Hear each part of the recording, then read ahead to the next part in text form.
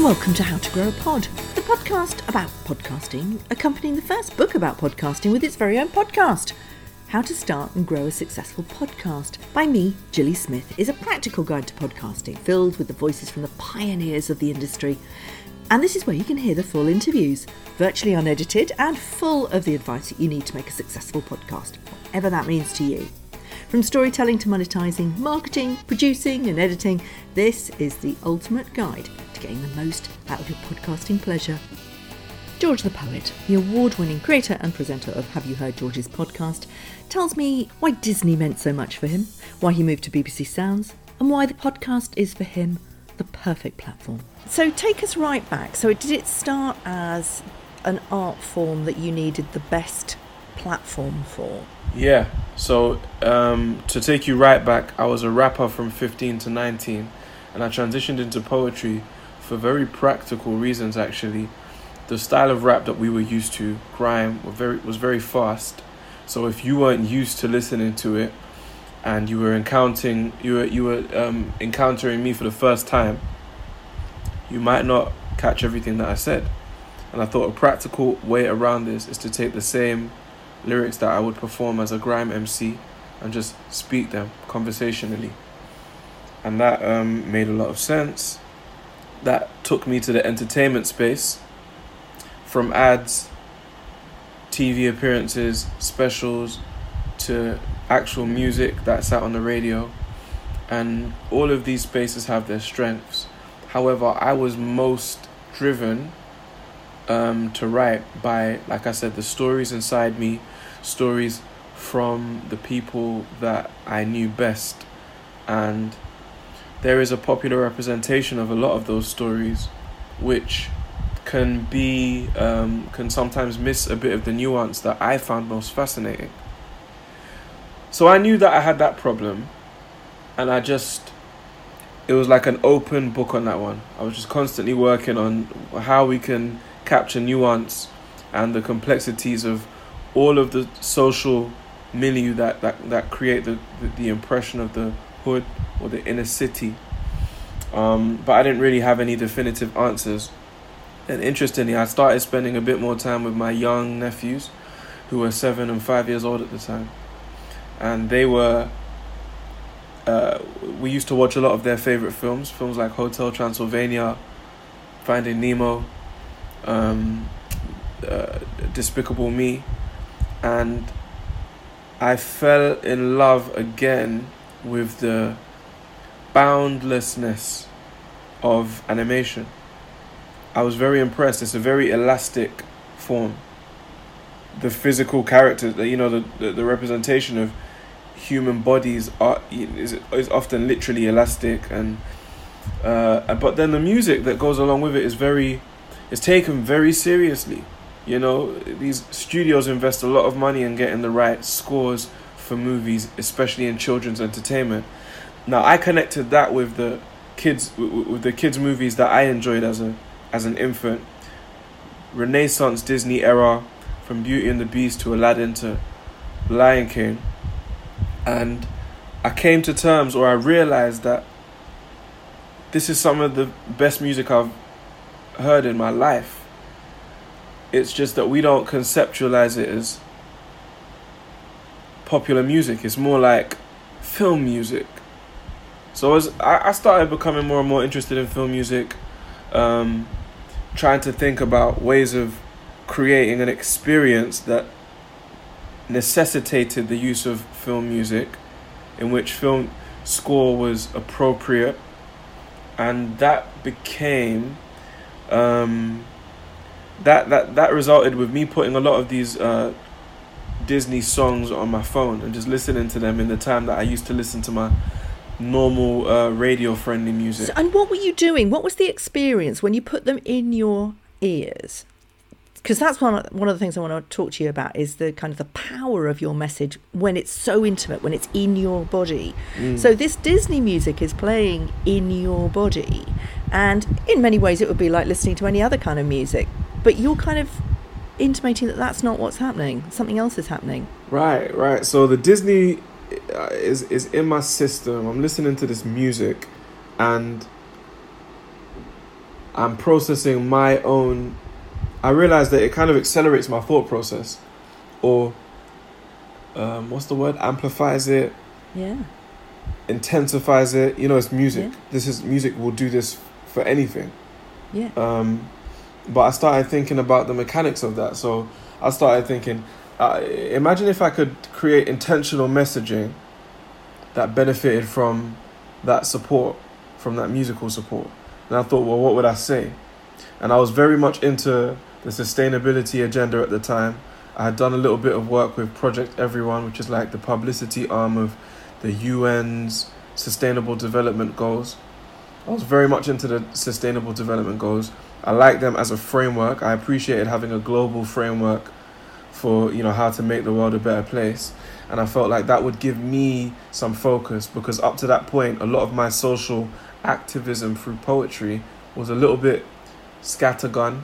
You know, I do a little bit on unemployment. I do a little bit on climate change, on water shortage, grain shortage, cancer research. And it was all very important work, but I wanted to know that I was moving forward in a systematic way. So it's like I felt like I was cross-pollinating different storytelling technologies. And then I started listening to a podcast called How I Built This, and I noticed that the average episodes were an hour long. Then one day Richard Branson, How I Built This is a podcast about founders of businesses and social movements. And How I Built This was a big part of the genesis of my podcast.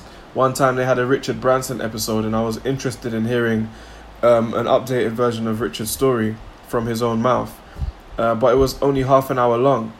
And that when I realized my disappointment at a half hour episode, that's when it clicked. That's when a lot of the storytelling questions I had in my mind just converged on the form of podcasting. I realized that this is a serial, number one. People expect a continuation. And because of the model that they've chosen, they have an endless stream of stories to tell. And the fact that the listener expects to listen for an hour, that's a form that would afford me a lot of space to elaborate the nuance that I don't think I was great at mastering in pop music. Is that because if you're going to listen to something for an hour, there's a feeling like, okay, I'm going to turn off the rest of the world, I'm going to sit down, I'm really going to engage in this, whereas a half hour might be something you'd listen to on the tube or the train, it's a commute, it's a thing that you're doing while you're doing something else. Is that the intention? There's definitely part of that. So for me, I didn't really differentiate between half hour and hour long forms, because the form that I had been accustomed to was song, 3 minutes, and in many ways that was kind of the bane of my life, is a strong phrase, but it was a problem. It was like a strategic stumbling block. How am I going to ever explain all the things that I see with 3 minute songs? So it's limiting, and the podcast form was giving you a freedom time. That's right. Now, not to take anything away from the well-established tradition of popular music, some people are great at drawing out nuance in that form. But I think having written essays for so long of my school career and focused on essay writing subjects at quite an intense level, I was used to deep dive. I felt most comfortable with explorative content, which gave me a lot of room to use a lot of words. Yeah. So you had lots to say. I mean, the stuff that you've done 18 episodes now of your podcast, yeah? That's right. And in that time, I mean, you have covered so much stuff. Mm-hmm. I mean, you could just keep going on, couldn't you? Yep. At what point did you think, this is it, I'm getting here? I mean, awards aside, or maybe was it the kind of the feedback that you were getting from outside world? At what point did you think, this is it, I'm being heard? Well, Julie, I think it's quite telling that I thought of the podcast title before writing a single line of it. So before I began constructing my podcast, I think at that point I already knew. I had decided it was quite it was like it was the confluence of a lot of questions that I had for a long time. The podcast was the answer. So when you feel that alignment within yourself, it is then your job to make it apparent to everyone else. So you use a lot of, you use that wonderful sort of hourglass, the kind of signposting. I don't know if that's deliberate, where you kind of go, wait, stop, close your eyes, listen. Yeah. This is really important. You rupture the narrative to kind of make people who might be drifting off, unlikely, but they might be, to, whoa, hang on a second, come back, let's regroup here. Did you hear what happened there? Yeah, I guess that was probably the way I initiated getting this podcast together. I created it in this actual room, one of the rooms in my place. I thought to myself, first I sat down and I forced myself to write to film scores. I wrote to the score of American Beauty, right? And they have these like little 3-minute clips or 3-minute suites in which you can, I grew up as a rapper, so we used to use instrumental music as a blank canvas. So I used film music as that canvas, and like I said, I would close my eyes, I would listen to Beauty and the Beast, Pocahontas, American Beauty, Desperate Housewives, the Danny Elfman Batman work, and I would triangulate my way to my current truth, and I challenged myself to use the most immediate truth, the stuff that is non-conclusive, that I'm experiencing today. I really challenged myself to do that, and that in trying to construct that in the mind of a listener, I became quite literal. I just said to myself, you're just gonna have to ask them to close their eyes, and you've got to make that part of the entertainment. Yeah, I mean, it is. It's quite I was talking to Hourglass about it actually. He said it's quite a well-used trick actually. It's when interviewers will stop. So news interviewers, for example, will stop and say, "Hang on a second, can I ask you a little bit more about that? Drill down." So they stop the flow, and that brings people back. So it kind of arrests your hearing. The thing that takes people really deep, it moves, again, it's another form of rupture, is obviously the music that you do with your producer, your friend, your collaborator. Where did that come from? How did that start? Ben Brick is a very talented, ridiculously talented sound man of all sorts. So he's a classical composer, he's a pop music producer who sold millions of records in Asia. He is also a very skilled technician. So he knows how to get the most out of our equipment and our software. So we connected when I was in university in my final year. And this is when, like I was saying before, I was doing a lot of TV poetry work. Some of it was ads, some of it was like a random special for a sporting event. Some of it was my own poetry just on Channel 4 random acts. And he saw me on Jools Holland 2013, just as I was trying to finish my degree. And he reached out to me. I was in Cambridge and he then really wanted to meet. And I was just curious. I just liked his approach. I went to meet him. We connected. Over the years, we batted about a few musical ideas, but he was on a similar journey to me in terms of feeling like the form that had been presented to him by the industry, by our expectations as consumers, just wasn't it. There was something else. So he started experimenting with film music, and he did this thing. He reached out to Ricky Gervais and handled, designed a trailer, just being a big fan. This is the kind of person Ben Brick is. If he is a fan of something, he'll really apply his skill set to it, and he's very proactive about finding great people. And we connected. Our musical ideas for many years about 5 years, didn't really compel us in any particular direction. But I had one of our routine annual catch-ups with him, and I was like, this is what I'm thinking. And I already had some demos of what the podcast would look like. And he just got it. He ran with it. You know, I'm thinking about some of the ideas that you've kind of collaborated together. So the episode 18, the latest one at the moment, where you use the pillow talk that we're kind of used to. You know, we hear this throughout. But you then find out that you're talking to Uganda.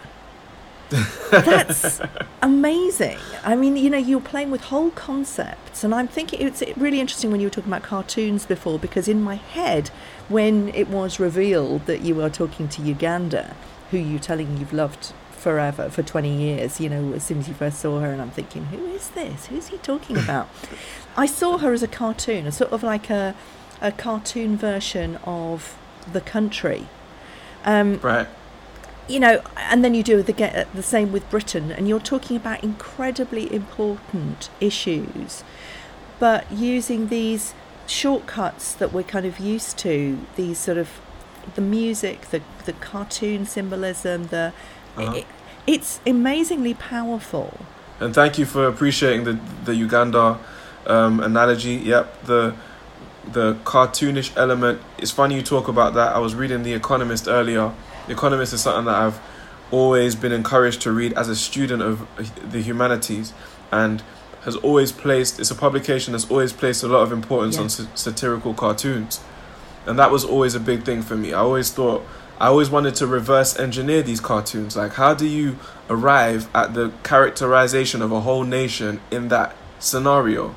Bang on. That's what I mean. Thank you for finishing that thought for me. It's kind of what you do. You caught it. Thank you. Tell me about BBC Sounds. In many ways, and I want to put it within the context of the way that you describe Britain. You're in love with Britain. You know, she's sweet, she's young, she sounds sexy, and then you call her. You say, actually, look, you know, this is who you are. This is where you come from.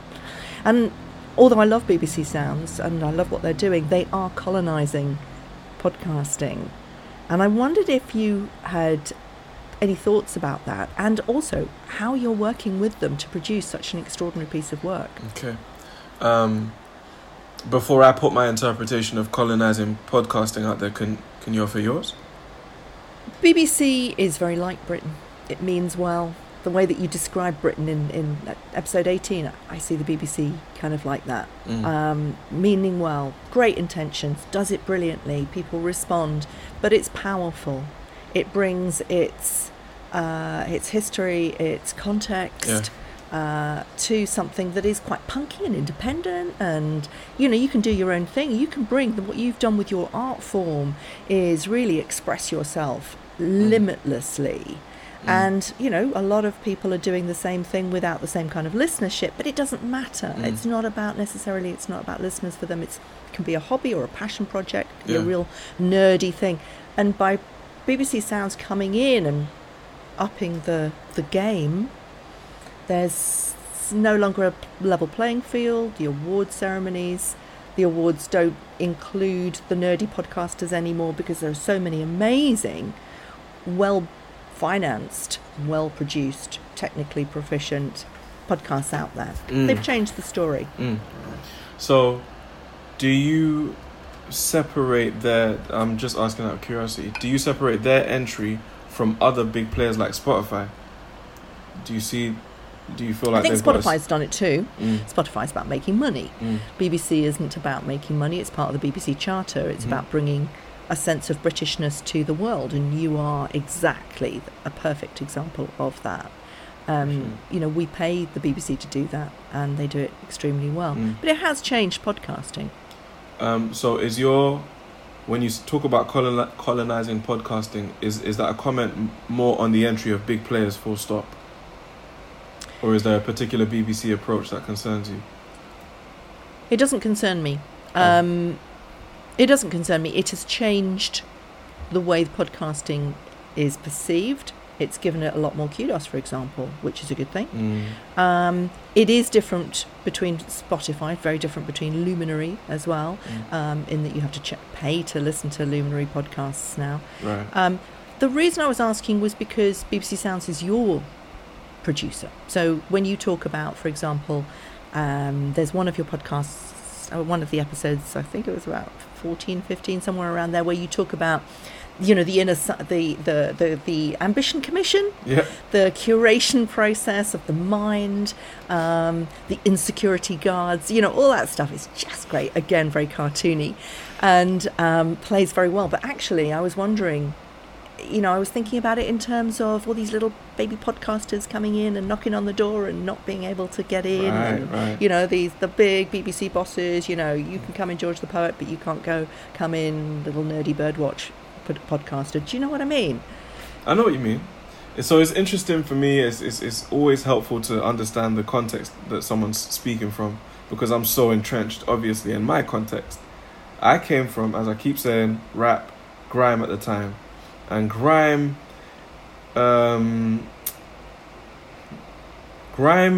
didn't have the interest, investment,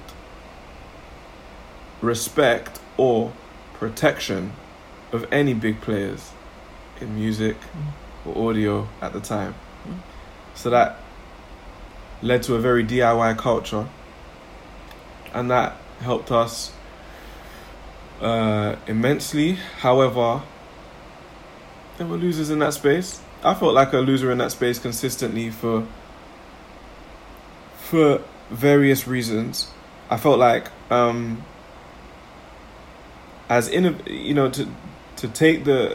use it as a parallel example of innovation, a parallel to podcasting. It was an exciting space. There was a variety of voices, quirky, somber, stern, pained, fun-loving. But there was always a bias towards what the majority of the audience wanted to hear. And I wasn't. I didn't fare well on my work. Didn't fare well under that bias. But I left grime with that same DIY spirit. I took it into my poetry, and that poetry was, I was able to take that directly to YouTube in my early days. Then, as I explained to you, big actors got involved from TV initially. Alongside that, I had corporate clients, people that wanted to pay me to present intelligently, you know, do what I really wanted to do without necessarily having the metrics that were so important in grime. I didn't have the biggest following. I didn't have the majority. I wasn't the favorite of anything. I was just stubborn, just weird, just hard to place. But what I wanted to do was very clear. I wanted to do poetry. Now with podcasting, before entering podcasting, I signed a record deal, and I learned quite a lot. I signed the deal just like 5 weeks after I graduated from uni, and I always say the deal was like my master's. That's when I saw the early application of my poetry across society scaled up, almost as a crash course. No one had a very clear plan of how we were going to do it, and there were some wins in that spaces. I realized that PR is. I realized the value of PR. I realized the mechanism of all of this. I realized the currency of fame and what it can achieve in relation to my agenda, my community development agenda. So I was always interested in that, but I stepped away from that space because I felt like it was very unlikely that our interpretation of success would align. Success in the music industry is assessed by your ability to sell music, to generate. This is Island Records you're talking about. Island Records, yeah. Much love to Island Records. I learned so much, and we experienced great successes together. But I learned that the music industry it places primacy, sometimes at the cost of other valuable opportunities. It places primacy on the sale of music. So it took me a couple of years to just get over that. I was a little bit embittered. I felt like I'd been missold what we were doing here. And once I got my head around that and I investigated TV, because I had a growing interest in, like I said, evolving my form, I looked into the TV space and it was the same. What sustained me during those years in which I wasn't doing music was ad work. Again, big corporations, big opportunities, a lot of reach.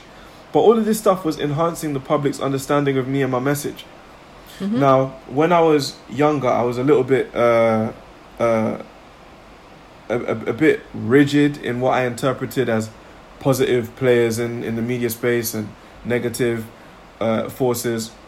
But I guess I'm now at a place where I feel like no path to becoming a public voice, no path is straightforward. None of it will happen in a vacuum, in isolation. And there are pros and cons with any pathway you choose. And I feel like I've just done every pathway. So before BBC Sounds got involved, I was creating this completely independently. And my friends were really concerned. They used to say to me, are you not worried about the lack of listens? Do you not feel like you should have a machine behind you that is promoting this thing a bit more formally than you're able to do, a bit more consistently, with a bit more funding?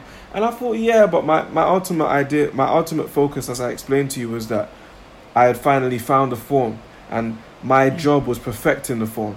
Yeah. So because I was preoccupied with that, I didn't stress too much and had faith in people. I felt like if people recognize what I think is we've done here, then how we move forward and how we scale up will become clear. But to involve BBC Sounds, that was a decision we made when they reached out to us. And when they reached out, that's when we started looking around at the whole landscape and thinking, okay, scaling up is going to become necessary. If we do it independently, we're going to either have to go with ads, which will kill it for me, just because of the experience that I'm trying to build, not because ads themselves are wrong. Or we'd have to charge the audience, which again would kill it for me for obvious reasons. So I wanted it to be free. I wanted ads to not be a thing, and I wanted a partner who would be able to, who like me, their focus wasn't commercial. Had an understanding of the commercial landscape, had commercial ambitions, but was able, if I said to you, yo, we really need to make this episode and we need to ensure that we link the streets with the intelligentsia. My Island Records experience taught me that that has to be the basis of your understanding with the partner who's going to present you to the world. And that was, we found that in BBC Sounds. The evolution of the podcasting space is a separate conversation, which I'm happy to have. But I do think it's inevitable. That change, when something good happens, that change is inevitable. Yeah. And so it was good for you. Did they change it at all? No. Did they encourage you?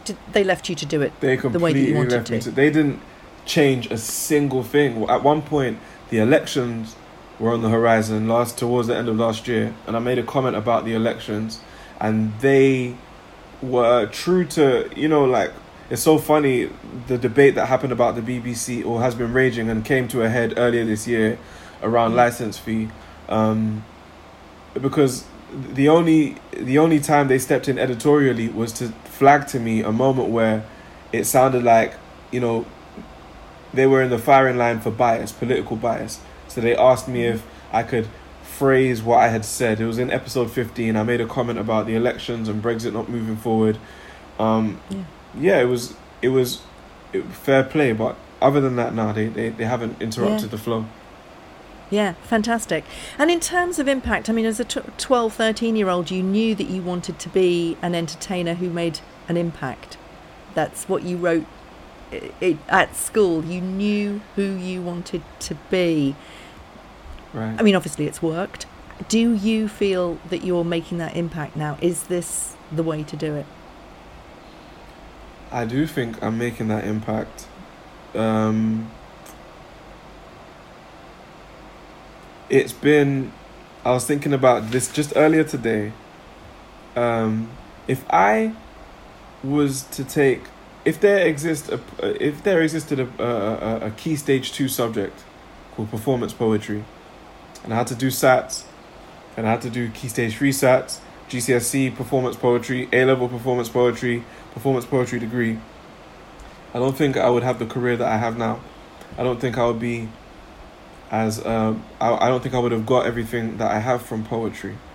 But there's a magic in listening. For me, there's a magic in listening to music and listening to people. The magic just never dies, and there are people and music everywhere. So the journey that I've been on since I was 12 was how to marry that. And I feel like I'm now at a place where it's clearer than ever. People understand complexities that took me a long time to understand about myself. And when they hear it in my work, they recognize it in themselves. So now we're having a much more sophisticated conversation than what I was capable of before. It's fantastic. I'm asking everyone who I talk to for the tech stuff, what microphone do you use? So I use an Aston Spirit microphone. Aston are great. They're a young company, have come through and just transformed the microphone space. I find their mics affordable, high quality, and versatile. They can capture a range of tones very well. We record the podcast using Logic, the program Logic. Bembrick has a host. If you imagine like a room full of suitcases, but the digital version. Suitcases full of sound effects, sounds, instruments that will allow us to create very quickly some quite elaborate scenarios for the ear. Yeah. And that's pretty much it, man. Laptop, mic, Logic. Because it's easy. I mean, that is the thing about podcasting. I mean, you create stuff that sounds incredibly transformative. It takes you somewhere completely different. But actually, it's really easy to do, isn't it? Yeah. I think the bare mechanics of it is really easy. And then it's just up to you, how hard you can push yourself. So, for example, episode 18, we were really up against the clock. And we had about 3 days to make the whole thing, to conceptualize, compose, and release. And that's how you ended up with 2 scenes, with the pillow talk thing, and with quite a literal interpretation of where I was at that time in terms of looking at Ugandan politics, looking at British politics. We have taken a month to record episodes, but we also took 3 days to record that one, which was a really good episode, which was one of my favorite episodes ever. So it's like how you apply, how you use your tools, and what you put your mind to building, that's completely up to you. Thanks for listening. You can buy the book, How to Start and Grow a Podcast, by me, Gilly Smith, featuring all the interviews in this podcast, at any bookshop. Or go to gillysmith.com and click on the bookshop tab. I'll be back next week with pop star Jessie Ware and her mum Lenny to hear about their brilliant podcast, Table Manners. I'll see you then.